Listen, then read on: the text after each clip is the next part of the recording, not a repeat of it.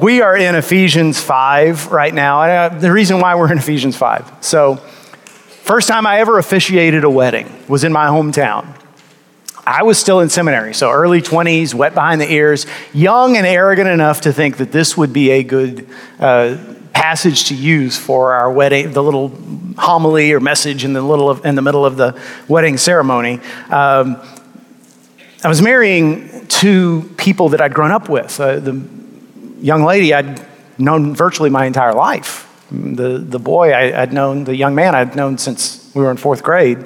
And that meant that everybody in that church was either somebody who'd grown up with me or someone who had watched me grow up. And so imagine that, get that in your head as you listen to these words that I read at the start of the wedding. Ephesians 5:25 says, "Husbands, love your wives as Christ loved the church and gave himself up for her, that he might sanctify her, having cleansed her by the washing of water with the word, so that he might present the church to himself in splendor, without spot or wrinkle or any such thing, but that she might be holy and without blemish." Now, if you don't know this passage, you're probably thinking, oh, that sounds pretty appropriate.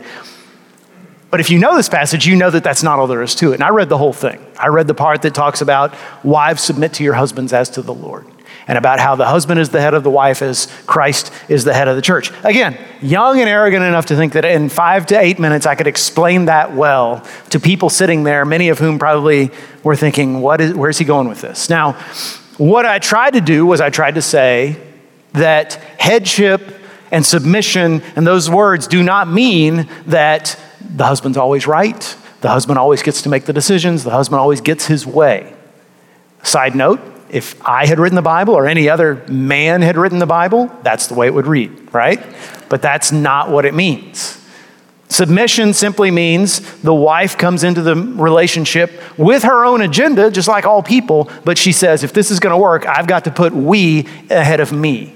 I know there are things that I want to change about him. I'm going to set that aside. I'm going to focus on what is good for our relationship. I'm not going to be in competition with him. We are a team, and I'm going to do whatever I have to do to make this work. Whereas the idea of headship is not a picture of privilege. I'm the head. I get to do what I want. No. Is that the way Jesus was with his church? Of course not. No, the idea of headship is responsibility, not privilege. It's what it boils down to. And when I realized this, boy, it just took my breath away. I, as a husband and a father, I will stand judgment before God someday, as we all will. But part of my judgment is I'm going to have to give an accounting for what I did for my family. Nobody else has this responsibility above me. I am where the buck stops in terms of protecting, providing for, and ensuring the flourishing of my wife and my kids. I can't choose Christ for them, but I can do whatever I have to do to create an environment in the home where they are nurtured physically, emotionally, and spiritually, and where they see an example of Christ-likeness so that they are more likely to choose the path of Jesus. That's what I'll have to give accounting for, and that's what it means to be the head. Now, I don't know how good I did in my first wedding explaining that. I doubt I did well at all. People were very kind afterwards. They came up and spoke to me and said I did a good job, which I knew at the time was, Berger, we thought you were going to fall on your face, but you managed to make it through. Way to go. Not bad. But one comment that I'll never forget was, a young woman who had graduated the same year we did, and she came up to me and she said, "Good job. I still don't like that passage." And it kind of got me flat-footed because I had literally, growing up in the church as I had literally never heard somebody say, "I don't like this part of the Bible." And so I didn't know what to say. I wish I could go back in time because this is what I'd like to say to her. Listen, I've known you your whole life. I think I can understand you enough to say, it's not the Bible you have a problem with, it's what people have done with it you have a problem with. Because we can all see, if we're honest, that there have been times when men, especially preachers, have taken this passage and they've misused it as a club to punish women, to make them seem second best, to make them feel like they're inferior, and to make men seem like we could have whatever we want. That's not what the passage means, but that's what it's been used to apply. And so I say all that to say this. I didn't even get to the hard part of this passage, and that's verse 32, and that's what I want to talk about today. Verse 32, after he's been talking about husbands laying down their lives for their wives and wives submitting to their husbands, then he says, "This mystery is profound, and I am saying that it refers to Christ and the church." Now, what on earth does that mean? It means that whatever an ideal husband is supposed to do, that's what Christ has already done. That Jesus is the ultimate husband. Even though he was never married in this life, his bride is his church. And when you see a marriage that's working the way that it should, what you are seeing in flesh and blood is a little picture of Christ and his church, the future of Christ and his church. That's what Paul is saying here. Now, we're starting this series, Why Church Today, and the reason why I'm so excited about this series is, unfortunately, among Christians, this has never been more true than it is today. There's this idea that the church is not that important. This idea, in fact, that the church is sort of optional. And I'm talking about Christians.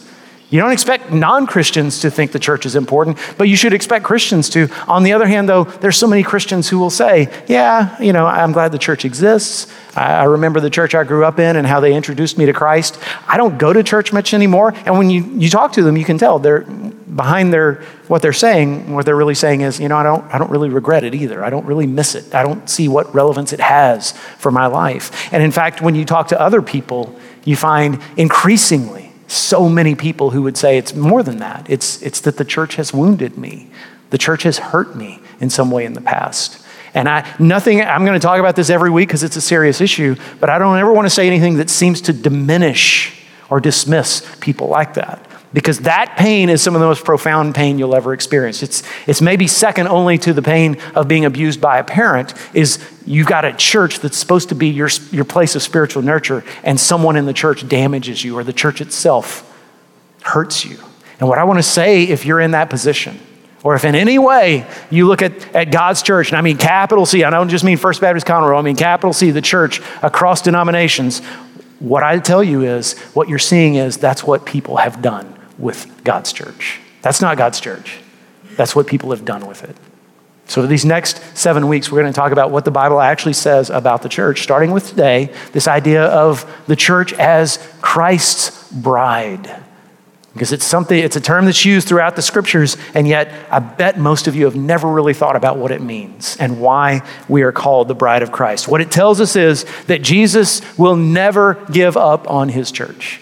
He still loves his church. He still esteems his church with the same white hot love that he had on the day that he spoke those words we looked at last week to Peter. Upon this rock I will build my church, and the gates of hell will not prevail against it.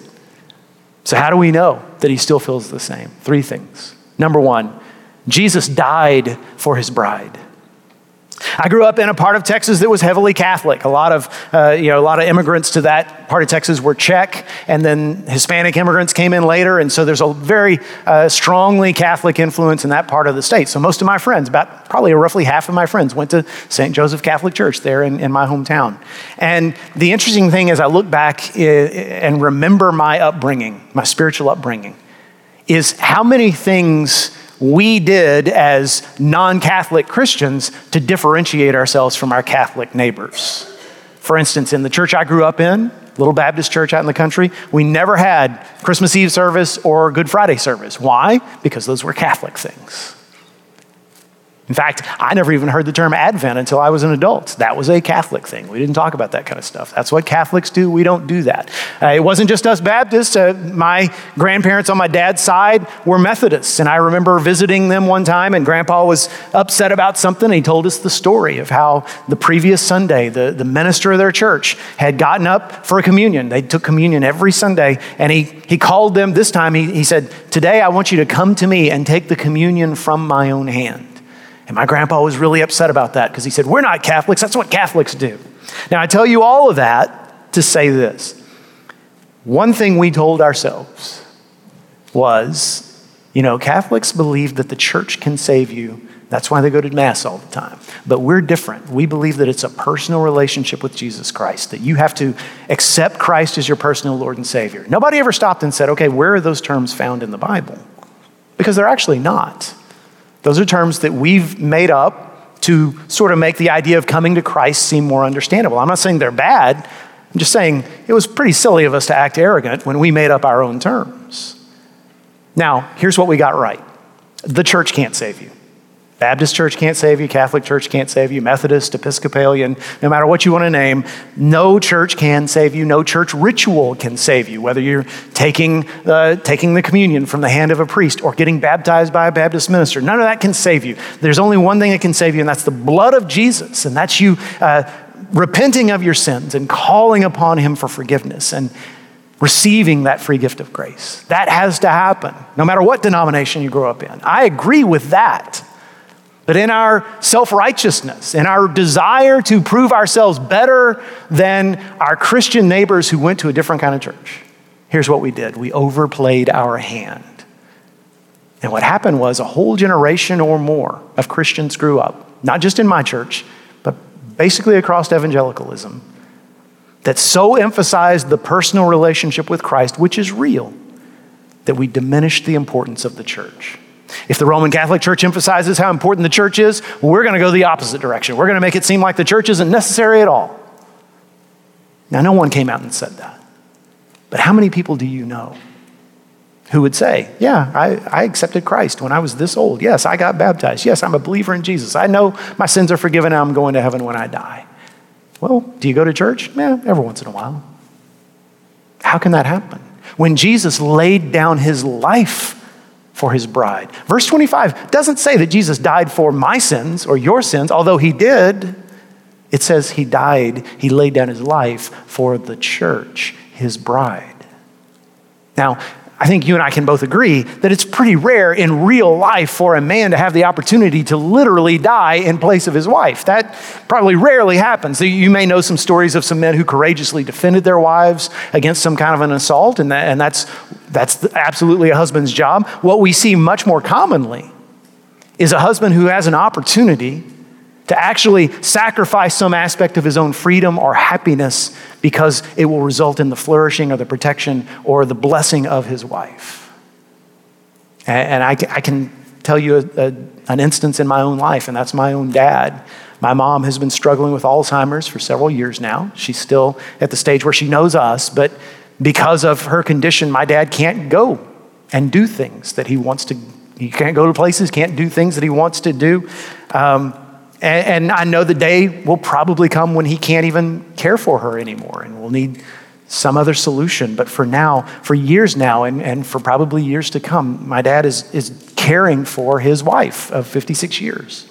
And anybody who knows them and has known them, especially those who knew them when my mom was still fully herself, nobody would ever come to him and say, you know, your mind's still sharp and your body's still in good shape. You're wasting these good years of your life when you could be out doing things and experiencing things and traveling. I know you want to travel, so why not just forget about her? You've done enough. No one would ever say that because we know in sickness and in health, that's what love is. Love is not a really good-looking young couple walking down the beach holding hands. They may love each other, but you don't have any evidence of it because that could just be hormones. It probably is. Love is when it costs. Love is when it's hard. If you love Jesus, you're going to love his church because he laid down his life for her. If you're committed to Christ, then you're committed to his bride. You would never say to anybody you truly love, you know, I really like you, but I can't stand your wife. I really like you, but I really wish you'd quit bringing that woman around because I don't have any use for her. If you said that, you wouldn't be that person's friend much longer. In fact, you'd probably be picking up teeth, right? Understand how important the church is to Jesus. Number 2, Jesus is transforming his bride. When I was saved, I was 9 years old, and I really was saved. But, you know, in Baptist churches back then, and still today in many, there really wasn't a process of discipleship. Nobody told me what to do next. Just keep on coming to church and watch what your elders do. A couple of years later, a summer missionary came to our church, and she gave me a little booklet. It was called Survival Kit for New Christians. And so she told me, you do this every day, and you're going to grow in Christ. What it was a guidebook on how to have a quiet time, how to spend time with God in prayer and study of the Bible. And I read the book, but I never actually started doing my quiet time. Got to college, and decided to join the Baptist Student Union because I just knew one good decision I could make was I'm going to deepen my walk with Christ. I'm going to be around people who are committed to the Lord, who are my own age. I'd never really had that. Didn't have a youth group growing up, a little bitty church. So I joined the BSU. That was a good experience. But one thing I learned is in BSU life, in young Christian life, quiet time was everything. You talk about your quiet time every day. That was how you showed people you were spiritual. I can remember people saying that, we'd be in the BSU playing ping pong or spades or whatever, or eating lunch, and somebody'd say, I had a big test today. I really wasn't prepared for it. I was really nervous, but when I woke up this morning, I didn't study. I had my quiet time because that's how spiritual I am. But even that didn't move me. I didn't start, honestly, you know what made me start reading the Bible for myself? I met and started dating my future wife. And she was way ahead of me spiritually, knew way more of the Bible than I knew. And I was like, this girl is going to dump me if she figures out how spiritually shallow I am. So I better bluff for a while until I can catch up. And I started reading the Bible every day. And even with that ridiculously shallow motive, God said, okay, you want to read my word? All right, I don't care what causes you to do it. I'm glad you are. And he blessed me with growth, and it's been a habit of mine ever since. Now, many of you probably have stories of how you first got into the habit of studying the Bible or praying or fasting or worshiping or whatever spiritual discipline first grew you in Christ. And we talk about those disciplines all the time and we emphasize them. And anytime somebody wants to grow, they're like, I'm going to start a new Bible study, or I'm going to spend 30 minutes a day in prayer. All of that's good. I don't want to discourage any of that. Some of you are still floating on the excitement of a New Year's resolution in that vein. Keep it up. But when you look at the New Testament, that's never how spiritual growth is described. Spiritual growth is never described in terms of, and one day Paul just said, I'm out of here, Corinthians. I'm going to go off into the desert with the Old Testament scrolls and a journal. I'll see you in 6 months. No. Spiritual growth was always within the body of Christ. It was always as you were involved in the local congregation. Now, why? Paul writes in verse 26, Jesus laid down his life that he might sanctify her. Sanctify is a churchy sounding word, isn't it? You probably haven't used it all day. Sanctify means to make something holy. It means to take a group of people or a person and to say, this is mine. I'm going to make this group of people mine. I'm going to make them reflective of my character so that when people meet them, they see me. That he might sanctify her, having cleansed her by the washing of water with the word. Now, later in the series, we're going to talk about the specific reasons that being involved in a local church produces growth in your life, at least when a church works the way that it should. But for now, I want to point out the two things Paul mentions here. He sanctifies her by two things. He says, by the washing with water and the word. Washing with water refers to baptism. Now, y'all should know me by now. I am not in any way endorsing any sense of superiority or that Baptists are better. We're going to get to heaven someday and we're going to see all the things we got wrong. But here's one thing I think Baptists got right. When you read the New Testament, book of Acts, every time somebody comes to faith in Jesus, what happens? They get baptized. And they get baptized by immersion. How do I know that? Because that's what the word actually means. The Greek word baptizo, which is the only word used for baptism in the Bible, literally means to dunk underwater. Now, why? Why were they baptized like that? Well, first of all, because Jesus was, and he told us to do so as well. But secondly, as Paul writes in Romans 6, whenever a new believer or whenever a person is baptized, period, that's a person standing in front of their new brothers and sisters saying, the old me is dead and buried. Now I'm a new person in Christ, raised to walk in newness of life. And now you're my family and you get to hold me accountable. I am asking you to hold me accountable. If I ever go back to my old ways, you knew me before. If you ever see me acting like I acted before I met Jesus, then call me out on it. Love me enough to say, I'm worried about you. You're acting the way you used to before you met Jesus. That's what baptism is for. And by the way, that's why if you join our church and you're from a different denomination that doesn't emphasize baptism by immersion, that we want you to be baptized again. I've baptized people who have been believers in Jesus for decades. That baptism doesn't mean that there was anything wrong with their Christianity. It just means we believe this is a necessary step, something beautiful, a testimony you get to give to your new church family. And by the way, that's also why we emphasize joining the church at all. Sometimes people ask me, why do I need to join a church? Why do I need to join? Why can't I just come? I mean, I don't have to join McDonald's to buy a Big Mac. Well, with all due respect, that's a restaurant. And one of the problems with American Christianity is we treat the church like a restaurant instead of the bride of Christ.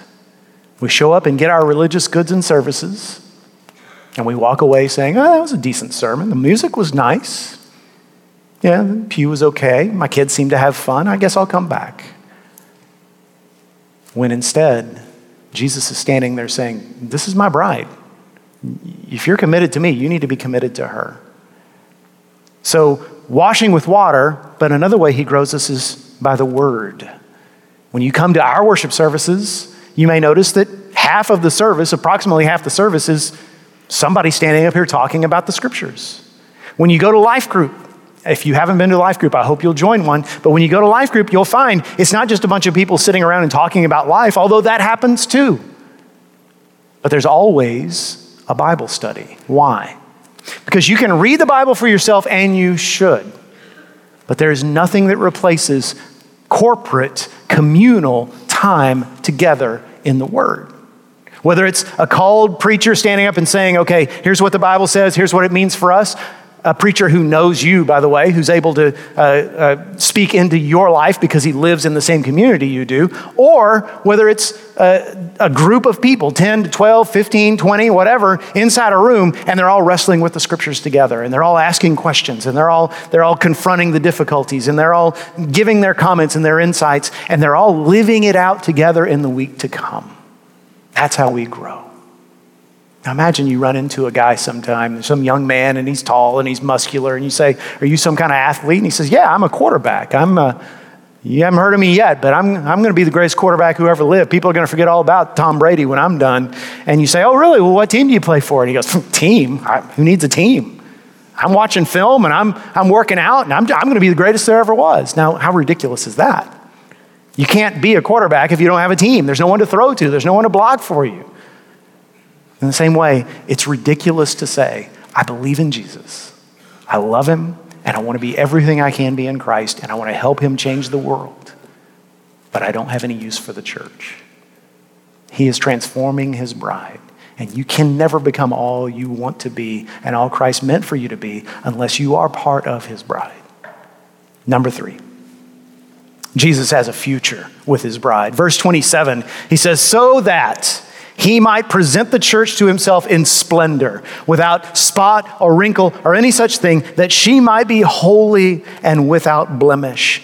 I get to do weddings, and one of the best, I think my favorite part of every wedding ceremony is when the doors open in the back of the church and the bride walks in on the arm of her father. And the reason I love that is because I'm the one standing closest to the groom at that moment, and I get to see his expression. And I remember that when that moment happened for me, when I was the groom. And I remember, Carrie standing there on the arm of her father, and just this surge of joy and excitement. And I was smiling so big, I felt like my face was going to crack. And I look at these guys, these usually young bridegrooms, but not always. And they're so excited. And that's the way it should be. The last wedding I did about a month ago, and the groom standing next to me, big, strong guy. Bride appears with her dad, and I look over at him, and he's weeping. I mean, he is a mess. Tears just flowing down his face. That got the moms started. They both started crying. Grandmas. I mean, everybody was just, I didn't know if we were going to be able to go on, but he pulled it together. Jesus says that's the way it's going to be when he sees us for the first time, when we see him for the first time. I love 2 Corinthians 11:2. It says, for I feel a divine jealousy for you. This is Paul writing to a church just like ours, the Corinthian church. For I feel a divine jealousy for you, since I betrothed you to one husband to present you as a pure virgin to Christ. He's like, I'm the matchmaker who set you up with Jesus. And I'm going to make sure, I want to do everything I can to keep you pure, to keep you from being stolen away from by somebody else, so that on your wedding day, you can be perfect for him, because that's what he deserves. Jesus, in his parables about the second coming, consistently referred to it as a wedding feast. And then in Revelation 19:7, there at the end of the New Testament, it reads, "Let us rejoice and exult and give him the glory, for the marriage of the Lamb has come, and his bride has made herself ready." That process of sanctification will be over someday, and we will stand perfect before our bridegroom. And then Revelation 21, the Bible ends with the picture of the New Jerusalem, the people of God coming down out of heaven, dressed as a bride for her husband. Some of you know who Joni Eareckson Tada is. She was paralyzed as a young woman from the neck down and is to this day, but became a very powerful Christian writer. She wrote in one of her books about her wedding day, and I want to read you this paragraph. "I felt awkward as my girlfriend strained to shift my paralyzed body into a cumbersome wedding gown. No amount of corseting and binding my body gave me a perfect shape. The dress just didn't fit well. Then as I was wheeling into the church, I glanced down and noticed that I'd accidentally run over the hem of my dress, leaving a greasy tire mark. My paralyzed hands couldn't hold the bouquet of daisies that lay off center on my lap, and my chair, although decorated for the wedding, was still a big clunky gray machine with belts, gears, and ball bearings. I certainly didn't feel like the picture-perfect bride in a bridal magazine. I inched my chair closer to the last pew to catch a glimpse of Ken in front. There he was, standing tall and stately in his formal attire. I saw him looking for me, craning his neck to try to see me. My face flushed, and I suddenly couldn't wait to be with him. I had seen my beloved. The love in Ken's face had washed away all my feelings of unworthiness. I was his pure and perfect bride, and that is what we have to look forward to. There will come a day when we will see Jesus for the first time, and the love in his face will wash away any fears, any doubts, any regrets, any memory of the terrible things we've done, as he wipes away the tears in our eyes. Let me just close with this. Richard Foster, another Christian author I have a lot of admiration for. He has a son named Nathan, who wrote a book not long ago about the church. And he said, he starts it by talking about this conversation that he had with his dad. He's a young adult, and they're driving together somewhere, and he just blurts out, he says, "Dad, I hate church. I hate going to church. It's nothing against God, I just don't see the point." Thought his father was going to be angry, defensive, but instead his dad said, I get you, son. I mean, the church can be disappointing sometimes. So he felt bold enough to say what was on his mind. He had this little prepared spiel. He said, okay, well, so since Jesus paid such great attention to the poor and the disenfranchised, well, then why isn't the church the world's epicenter for racial and social and economic justice? And I've found more grace and love in worn out folks at the local bar than those in the pew. I'm sure he thought his dad was going to say, wait a second, you go to bars? But he didn't. He just let him go on. Instead of allowing our pastors to be real human beings with real problems, we prefer some sort of overworked rock stars. Again, his father said, well, you've put a lot of thought into this. You express your thoughts very well. And that was the start of a dialogue between father and son. And it didn't end that day. They kept coming back to it day after day, periodically from time to time, and it went on for months. And over time, Nathan began to see that his frustrations with the local church were not wrong. I mean, listen, y'all, a church is not a museum for saints. It's a hospital for sinners. You don't come into a hospital for sinners and think that everybody's going to act the way they should. It doesn't work that way. As Nathan himself wrote, regardless of how it's defined, I learned that the church is simply a collection of broken people recklessly loved by God. Jesus said he came for the sick, not the healthy, and certainly our churches reflect that. Y'all better just pray I never write a book. Don't worry. I'll change all the names. But listen, stuff happens in the church that just makes you shake your head. Not just First Baptist. I mean, every church I've ever been a part of, because churches are full of sinners and people behave badly sometimes. And it is not wrong to complain about that. It is not wrong to speak out about that. In fact, that needs to happen. But the question is, are you speaking out from a position of love for the bride of Christ or a position of antagonism? What Nathan Foster realized is the answer to the problems is not to leave in anger, but to change things from the inside out of a motive of love. So again, when you're discouraged, when you're upset, when you're disappointed with the local church, whether it's First Baptist Conroe or wherever God should take you, the answer is not, I'm done, I'm walking away. The answer is the same as it would be if you had a friend whose wife was struggling and you wanted to talk to him about it, you would speak from a place of love, loving concern, not arrogance, not anger. You would want him to know, I love your wife. She's important to me because she's important to you. But let me tell you what's worrying me about her. That should always be our stance when we're hurt, when we're wounded, when we're disappointed with God's bride, because this is the bride of Christ. He died for us. We have salvation only because of him. And if we want to say thank you, and we should, one of the best ways we can do that is by loving his bride and being as committed to her as he is.